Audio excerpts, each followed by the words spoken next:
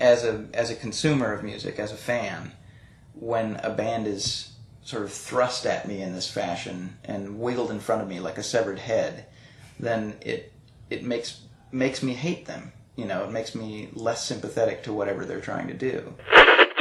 Steve has never-ending charisma. Wow. It's pretty simple. Steve flails about. So what are we doing? Just walk and talk. Steve Albini. He's one of the world's greatest producer recording engineers.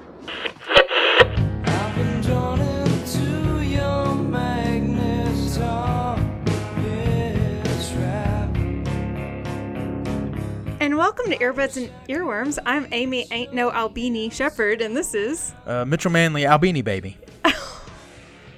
Why are yours always so cute? I don't know. I'm just a cute fella. Yeah. I don't know if you saw that someone on a Reddit AMA like back in 2012 posted a photoshopped image that they made of Steve Albini's face on a Beanie Baby. I did not see And, that. But I yeah. feel like that's going to be the show picture Yeah, now? I put it in the thread, so Okay. it'll be easy for you to find. Yay. But yes, it's a Steve Albini baby.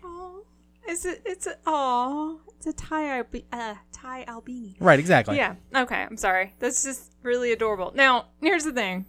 We both know I don't do much research, and that you kind of know the things about the musics Most of the time, yeah. And usually, if somebody's gonna know producers. Right, yeah. I mean, Yeah. certainly between the two of us. Yes, I know Andy Warhol technically was Right. a producer, but he wasn't really a producer for the Velvet Underground. So, also that wasn't his main gig at all. But who's Steve Albini? Why is he important? Okay, so Steve Albini he's a recording engineer based out of Chicago. He has a studio called Electrical Audio Studios, and he's just one of the most unique, versatile, authentic engineers of our time. He's brilliant, innovative, has like, I don't know, every band in the world has recorded with him pretty much, and like he has like a sliding scale for people, for smaller bands that want to come and record with him, and he's just a brilliant dude. And other than the bands that we're going to be featuring here today, he's recorded Nirvana, the Pixies, Godspeed You Black Emperor, Cheap Trick, Joanna Newsom, Flogging Molly,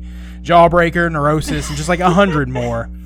So yeah, like as we listen to the clips, I want our listeners to try to pay attention to how everything sounds, what's loud and present, what sits more subtly in the mix, and try to like pay attention to the panning and layering and all the interesting tones that stand out, more so than any other week.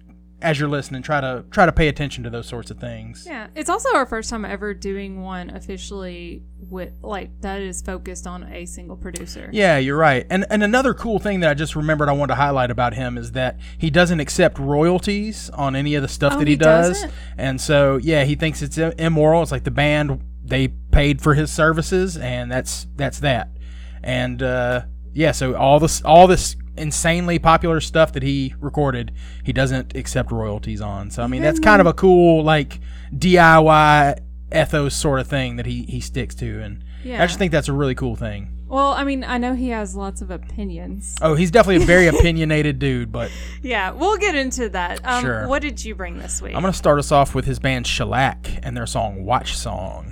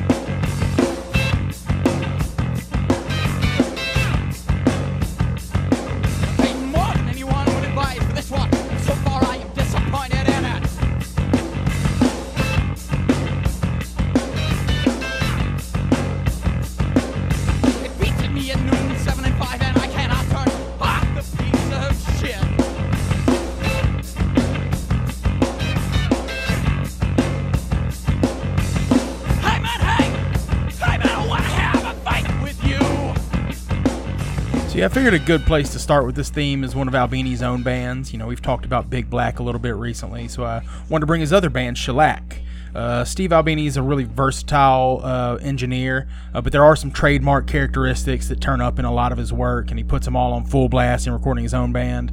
The drums in this song are a great example of the way that Steve Albini mixes drums. They have a really tight and crisp sound from the microphones that are placed right above the drum heads, and that gives the drums like some power and some push.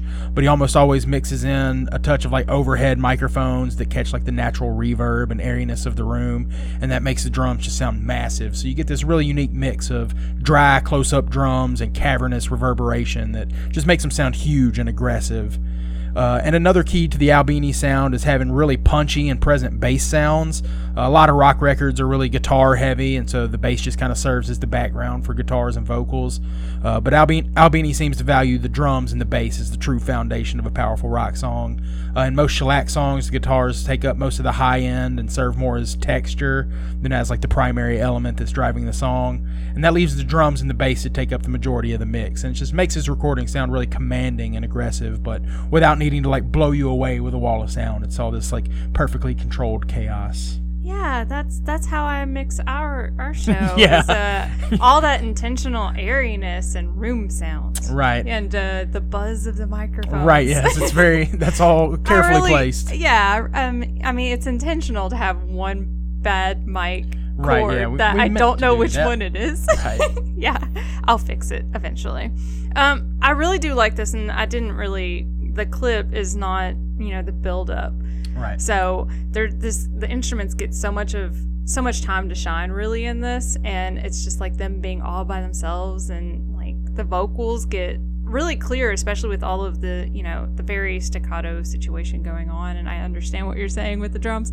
I can't point it out because I don't know specifics of these things, and I don't listen to drums very often, but it's all very like unique and cool.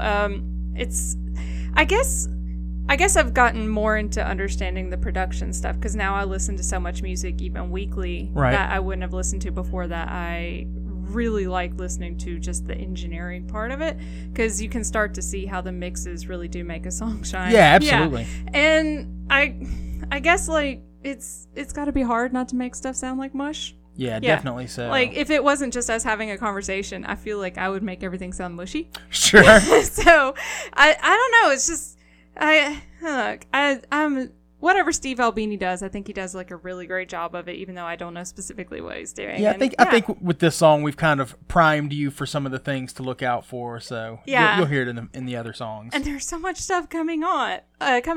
So I brought Descartes a Kant Until the Day We Die.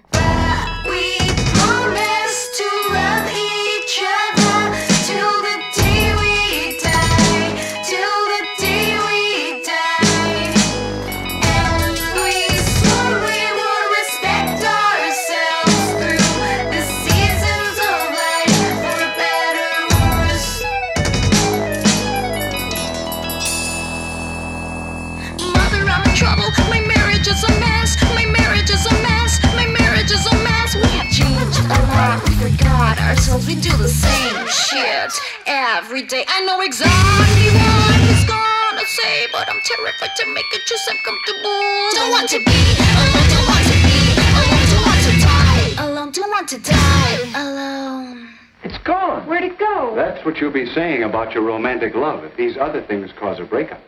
But we promise to stay with each other till the day we die. No matter if we get fat, if we're a pain in the ass. So I totally chose this initially because the band has a very philosophical name. Yeah, Descartes a Kant. Yeah, and I thought you would totally appreciate it. It ended up staying because it uses found sounds, and it's also angry lady music, which I love angry lady music. It really does show off how Albini does bring out what makes the band special too, because you've mentioned multiple times that he makes them sound as he thinks that they should sound live, or as the band should sound in its purest form. So I don't know, it's just like every band he produces doesn't sound alike like the EDM producers make things sound. So it's me in my early 20s. Sure. Just like trying to hold myself together.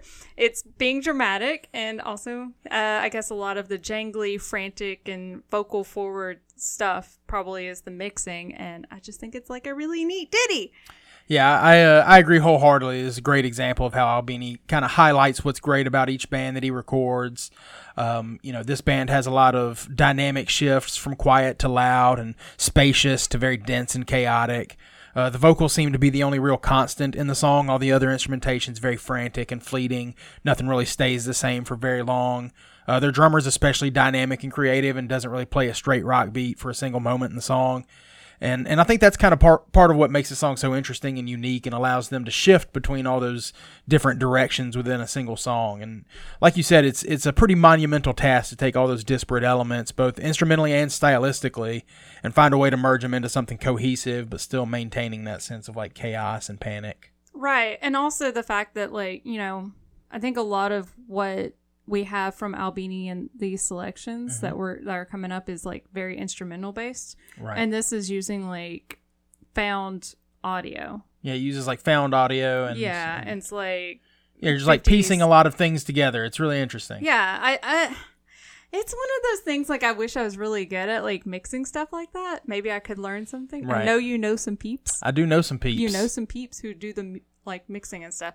I think you thought we wouldn't have a lot of submissions. I wasn't sure. I knew that we had enough listeners to, fill out our 6 required slots. Yeah. But, can they all pay attention on this week and take the time to submit this week, But Charlie especially blew it out of the water this week, which I appreciate. But yeah, we got several great submissions. Right. And I had to do like research and stuff. Yeah, I appreciate that. And I appreciate the ear buddies that had to do a little research this week. Yeah. I know that it's a little bit of extra work, but I think it's rewarding and it gives me the opportunity to like talk about something a bit more in depth and you guys be able to understand it and see where I'm coming from. Right. And I think that the way the show is made, that normally we don't get into producers and how stuff's made. Sure. But I think that this gives us like a chance to Steve Albini, maybe like he's kind of a household name to some people. Oh yeah, absolutely. But also I don't think we realized how important he was to like pretty much everybody's musical taste. Like just think of Nirvana. Oh yeah, for sure. Did he do he did the Pixie stuff? He did too. the Pixie stuff. He did the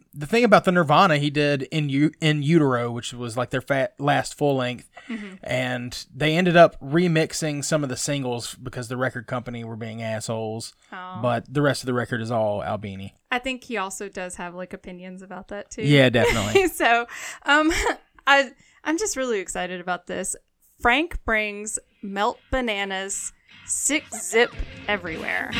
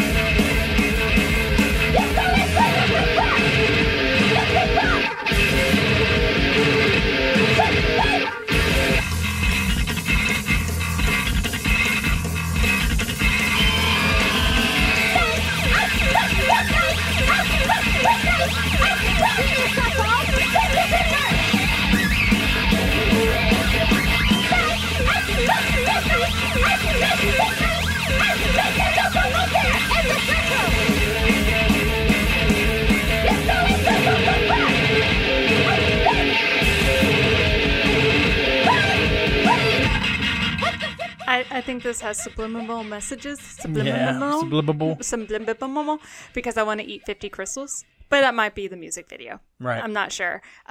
This is frantic and kind of crazy, and I'm pretty sure not in English, unless I just very, very little of it is. But yeah, they're a Japanese band. Yeah, the sound of the strings being slid across, like you can feel the fingers, and Yeah. like there's something so very like It's abrasive. visceral. and- Yeah, it's like visceral. Like you feel like you're touching the instruments. Yeah. I'm coming to terms with the song. I need to listen to it like a few more times because it's really intense, but there's so much going on, and like as I said, like you can feel the instruments in the room and like on your fingers. Yeah, I think this is even a slightly accessible Melt Banana song for what they normally do. So I wanted to be sure that we showed the full spectrum of Albini's work and abilities throughout the show, and we'll definitely get there. But since I highlighted some of those characteristic tricks from his own band earlier, I wanted to give another example of how those same ideas are implemented for another heavy band. Here again, the guitars are lots of high-end frequencies, noise, and texture, rather than like leading the song. And instead, we have that same really punchy, mid-rangey bass sound that just sits dead in the middle of the mix and kind of operates as the eye of the insane storm of sounds happening around it. The drums aren't as present in the mix in this one, which gives it a bit noisier, grittier, kind of lo-fi kind of feel to it, as opposed to the really focused energy like the Shellac song. But we still hear that same technique of like mixing the close mic drums with the perfectly placed room mics, and just makes the drums sound both cavernous and in your face. In varying degrees and capacities, you'll hear these same philosophies like implemented when he records bands like Neurosis and the Jesus Lizard. It's really interesting to see how diverse a sound palette he can create for different bands while still holding those like keystone techniques as his main gospel. And that bass does sound like so fat. Yeah, it's and very, like you can hear the it's the punchy string, and just yeah. mid-rangey and brutal sounding. Yeah, like it's I guess I wouldn't have thought of this as heavy because you think of like lady singers as not being like heavy, and it's not really like what do you call it? The Cookie Monster vocals, yeah. Yeah, but I guess this is totally heavy because like you have so much like on that heavy part of the strings and just like it, it's I don't know. I think to make something sound this good while being lo-fi is magical. It's indeed absolutely amazing. Lauren brings the Ponies Another Wound. Dark shadows remind us of our fears, and they do it just for fun. Another whoa, man, another time, another place that I can go away from you. Another word, another word.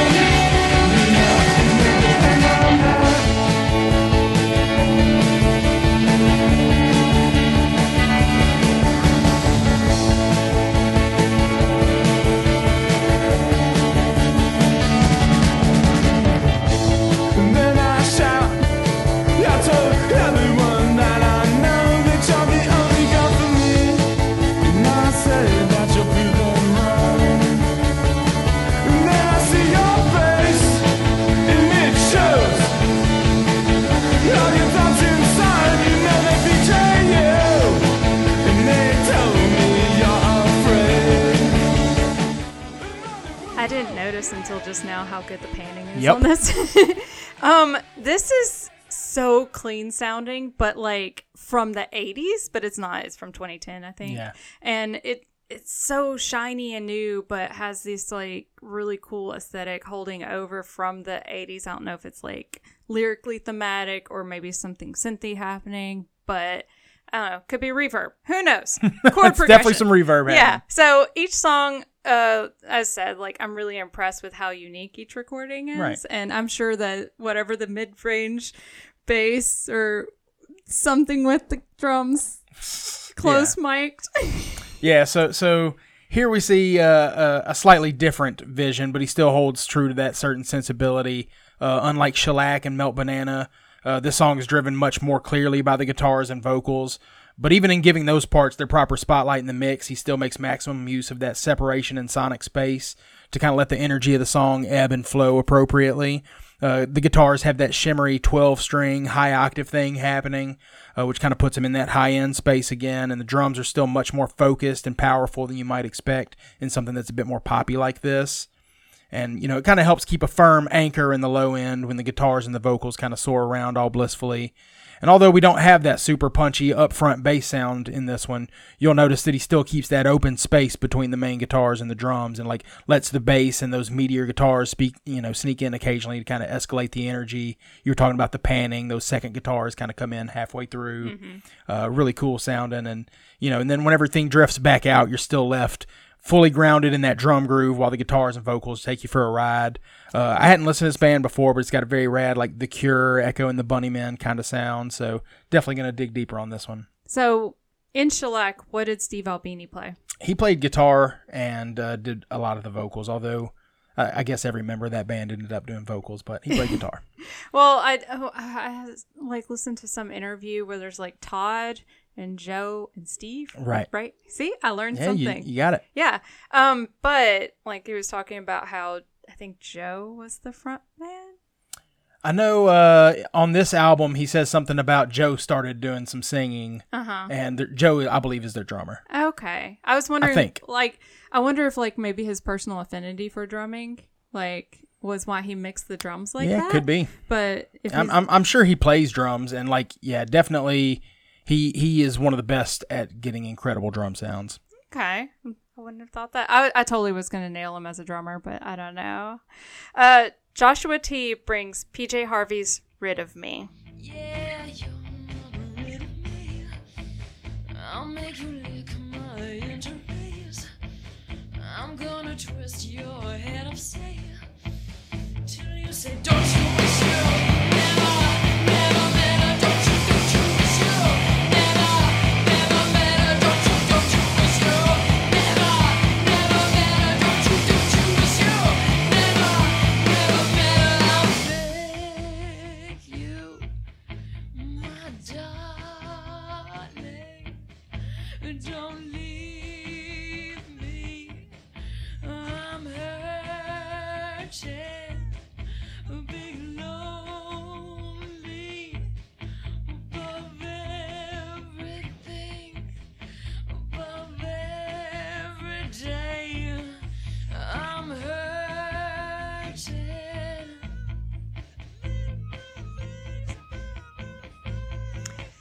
I always feel like a dingus for missing the PJ Harvey train, and this is another example of me wishing I hadn't been a dingus. All that angry lady music that I love, why in the world would I miss this? I don't understand. The highlights of this is like the loud and soft of it, because I sometimes we get submissions where everything's like super, super quiet, and it's just like the recording or whatever, version of it was, uploaded quietly, and so I did turn it up on my computer and then got absolutely blasted away. So, sorry for your ears when you guys started to turn it up. It just, it's what's going to happen. And yeah, it's just really, really genius. I really should have not missed the PJ Harvey train. Also, really, really sexy song. Just saying. It is a very sexy song. Yeah, I'm all about some PJ Harvey, and this song is a brilliant example of both her talent for songwriting as well as Albini's masterful production. This is the title track of her album, Rid of Me, and it's also the album opener as well. And that's especially important because the dynamics of this song sort of set a precedent for the rest of the album. The song starts very quiet, so quiet that I might have otherwise thought that this was just a poor rip from the CD, like you said. But it's actually intentional because it makes you turn up the volume a little bit extra. And then 3 minutes into this like 4.5-minute song, after you've been lulled into the quiet, seething frustration of this song, the music kicks in full force with those massive Albini drums just pummeling you in the face, and with the really weird, exasperated wailing in the background vocals, makes it even more like haunting and goosebump inducing. And then now that the stereo's cranked, the rest of the record just like revels in very careful and deliberate use of dynamic and volume shifts. It's a brilliant subtlety that just like shows that little bit of extra attention that Albini pays in like crafting a cohesive album rather than just discrete songs that sound good.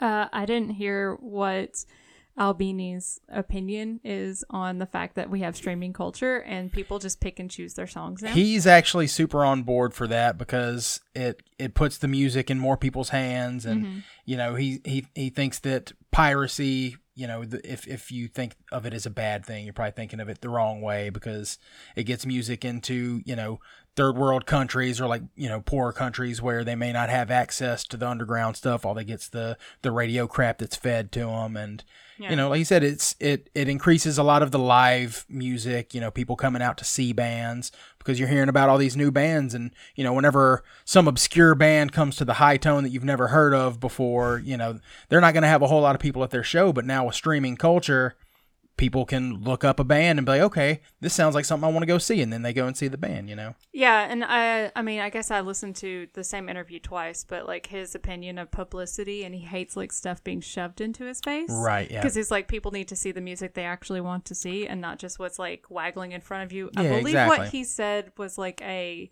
head on a pike or something like that. Yeah, I think that's a good image. That sounds Steve Albini-esque. Yeah, so I guess that makes sense because people can look up genres and come across bands that they haven't heard of before and then get more exposure to it as opposed to listening to the radio, which mostly is publicist and like it puts the power back in the hands of the musicians and the audience. Yeah, exactly. Yeah. So back onto track. Lum brings us Pez's New Math. When your friend's eyes lock on you, stare 'em down. And when the walls get built in front of you, run 'em down to the ground. 'Cause I know myself and I think without a word from you. Down to the ground, now I won't be let around. And I think without a word from you.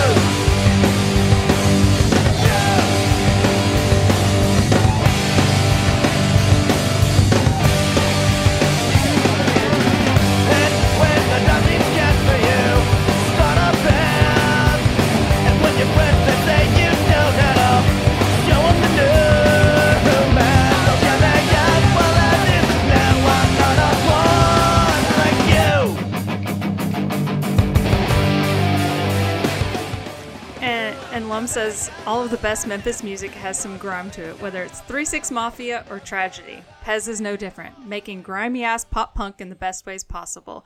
Recorded by Albini in '99, I have no idea if it's a showcase for his particular brand minimalism, but it's near perfect pop punk. This is the distillation of what I think of as pop punk. Granted, I'm not good with genres. Sure.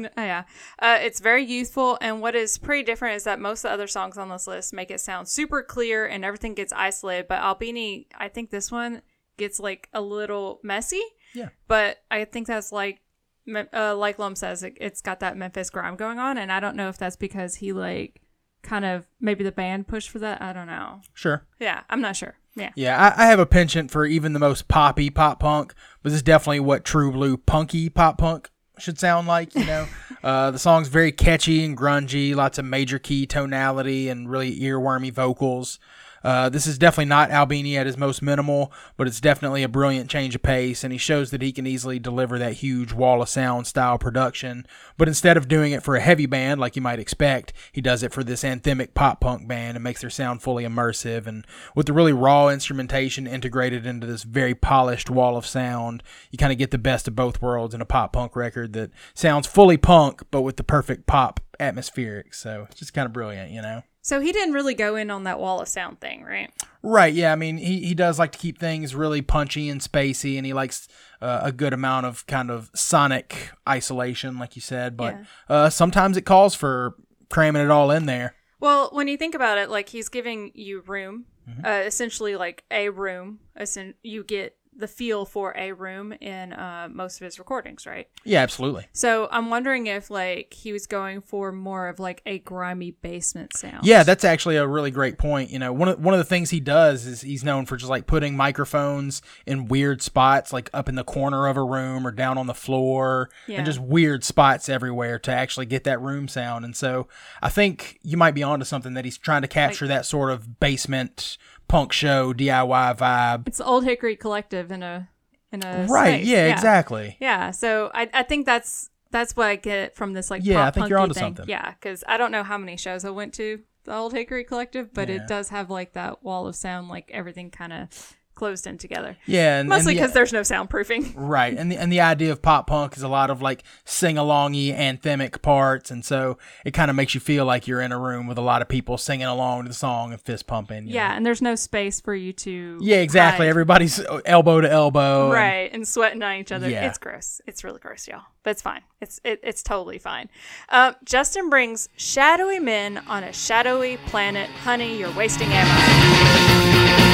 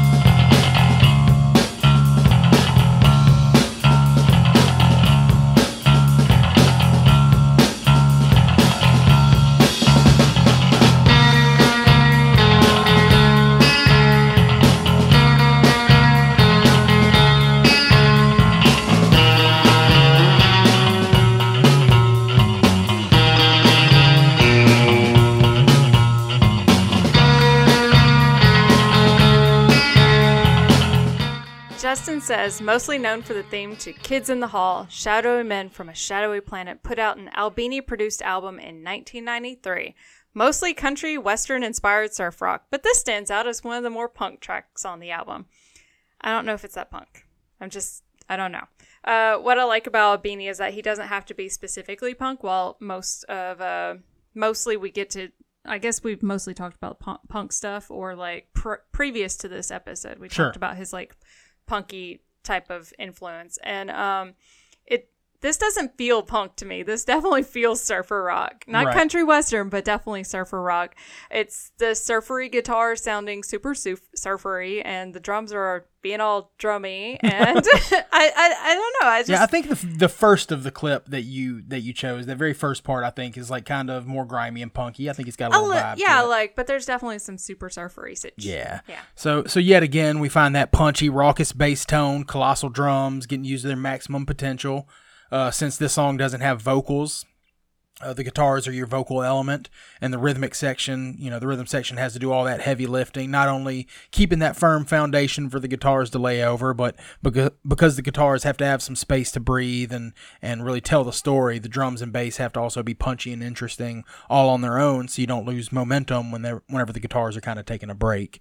And you would think surf rock would be fairly straightforward to put to record, but surf rock's a really unique genre in that it's like very active and actiony style of music, but it's also very chill and beachy, got the sunshiny vibe thing, and kind of marrying those two sensibilities is hard enough for the band themselves, like when they write and perform, but in recording it takes careful consideration to make sure that your final project has that energy and the momentum that it needs, while still keeping that characteristic laid-back mood. And of course, Albini's production threads that needle in a way that kind of sets Shadowy Men apart from other surfy bands.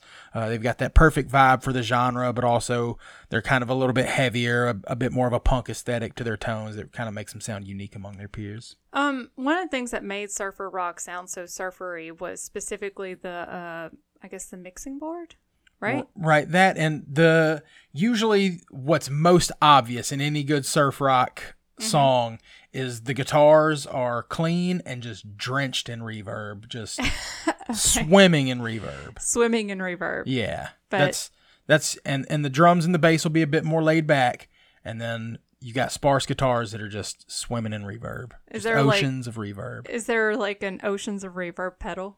There probably is something like that. It's probably called Ocean Waves. Yeah, or something like that. Something crazy like that. Or Surfer Dude. I don't know. I always like the art for these these pedals. Yeah, there's some cool artwork on a lot of guitar pedals for sure. I know that whenever I used to go to PM Music, and they always had like all of these pedals, in the case on display on top of their boxes. I always wanted pedals just because they look like candy. They look cool. Yeah, exactly. They are kind of like candy. Yeah. They're colorful and like, ooh, neat. And then you can like all hook them all together, right? And then you just push buttons with your feet. Yeah, it's pretty awesome. Is that what Ben It makes does? you feel cool. Yeah. Ben does that? Yeah. Absolutely. I know that he's like has a lot of stuff going on whenever he's making stuff. So also I love following his promotions of his own God, shows. I love Ben Ricketts so much. He's so hilarious. He's so good at it. Our final one, I believe you definitely did pay off Charlie. I know that he submitted a lot of things, but you paid him off because he brought Lowe's Sunflower.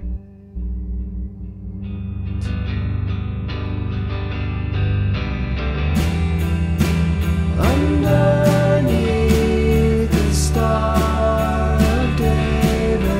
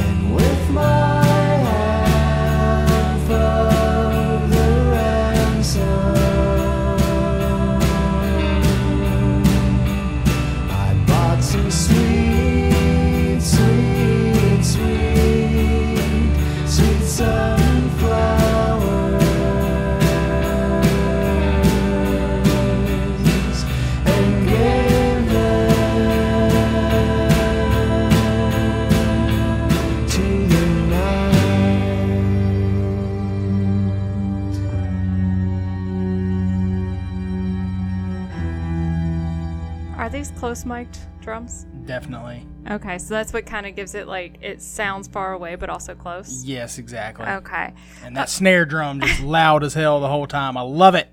That song is so good. I always think of you as a drummer because that's what you played. Sure, yeah. Whenever whenever I first saw you, you had a drum kit. Yeah. So, and I mean, I know that you do more guitar-y things now. Sure. Yeah, but I always think of, like, I was thinking of you with, like, the snare. Yeah. Yeah. Just beating the crap out of it. I think you explained to me that the snare is actually the little coily things on the bottom, right? Exactly. Yeah. So, I think it's so fun and so this is so pretty for punk. It's just so pretty. Low is so punk that they don't sound punk. The instruments just like shine through. There's just so much purity in everything that's happening here. Like it's so pure. It's just doesn't it just make you just feel good inside? Oh man, you have no idea. This is why you paid off Charlie. Yeah, of course. Yeah, I may have to do a bonus episode with Charlie because he just posted so much gold this week. I think he probably covered like a third of Albini's discography. So many great bands, and a lot of them had, really brilliant characteristic examples of why Albini is such a great engineer. But since I could only choose one from Charlie's list, I had to bring one closest to my heart. Y'all know how much I love Low. This also happens to be an especially meaningful Low song to me, and I have some like really beautiful memories associated with this song and all that kind of cheesy crap. And I think so much of why it's so special is that production. Low was traditionally a quiet and introspective band up until this point, and this album saw them kind of slowly blooming into something more complex. Mimi Parker, their drummer, and the gorgeous female voice that you hear, had usually played just a ride cymbal and a snare, and played them primarily with wire brushes, keeping things really quiet and unobtrusive. And on this album, you see her like making much more use of the dynamic space, using like felt mallets on the drums, which still dials back the thrash of the drums, but makes for a much more like drastic snap on the snare drum, which she uses to build intensity and give the song a really forceful trudge ahead, contrasting with the very wistful and melancholic lyrics and the chord progression. Albini's iconic drum sounds just helped push her drums from being a mere rhythmic element into a full-ranged, three-dimensional representation of what her drumming style could really bring to the intensity of their previously slow and pensive music. And it kind of set a precedent for evolution and experimentation that kind of shaped every Low record going forward and has kind of kept them in the game for nearly 30 years now. So 30 years? Yeah, they've been around for a while. I think their first record was 94, so... Okay, that's not quite... It's 26 years. So okay, give me the stop rounding aging up. us. Give me the round up. I was like, don't say 1990. That makes them a little younger than we are. Yeah. But like, come on, I'm not. So 26 years, not 30 years. Yeah, I mean that's give like, us those 4 years back. Yeah, I mean that gives us like nearly a decade. Sure. I mean, me nearly a decade. You're a young spry chicken here. Yeah, indeed. What? You're born 86? 87. Just right into my soul.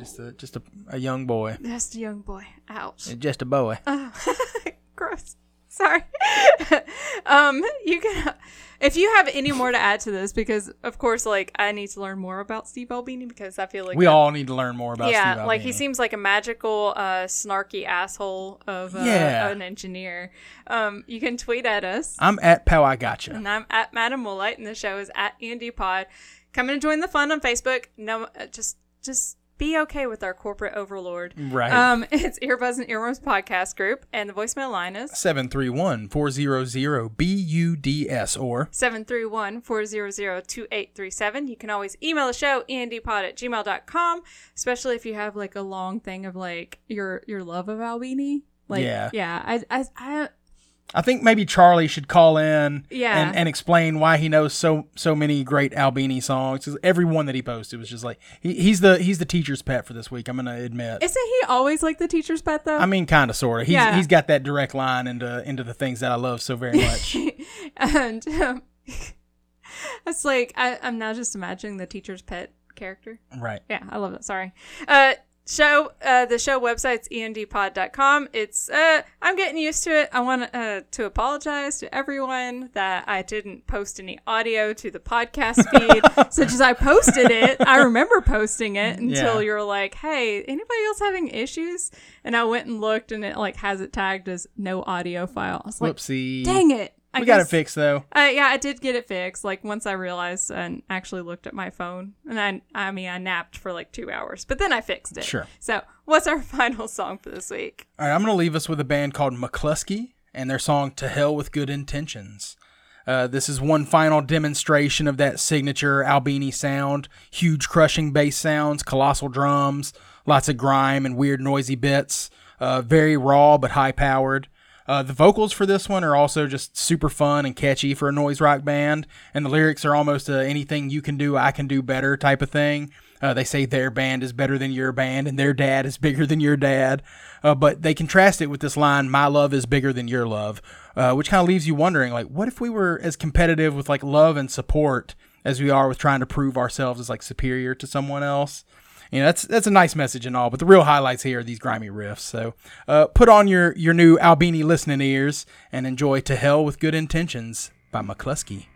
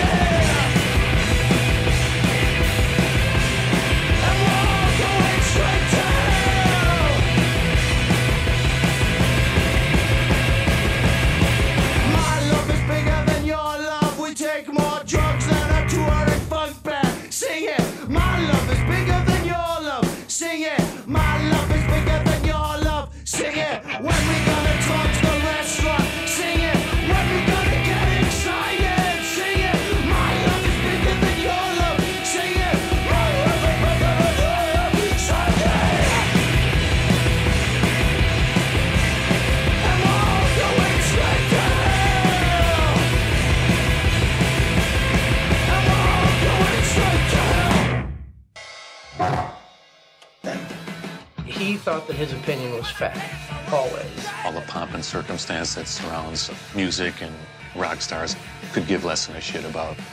I'm sure that everybody in town wanted to kick that guy's ass at least once. The music we make is intended for a select audience, you know, people who will appreciate it, and other people shouldn't try. Stop.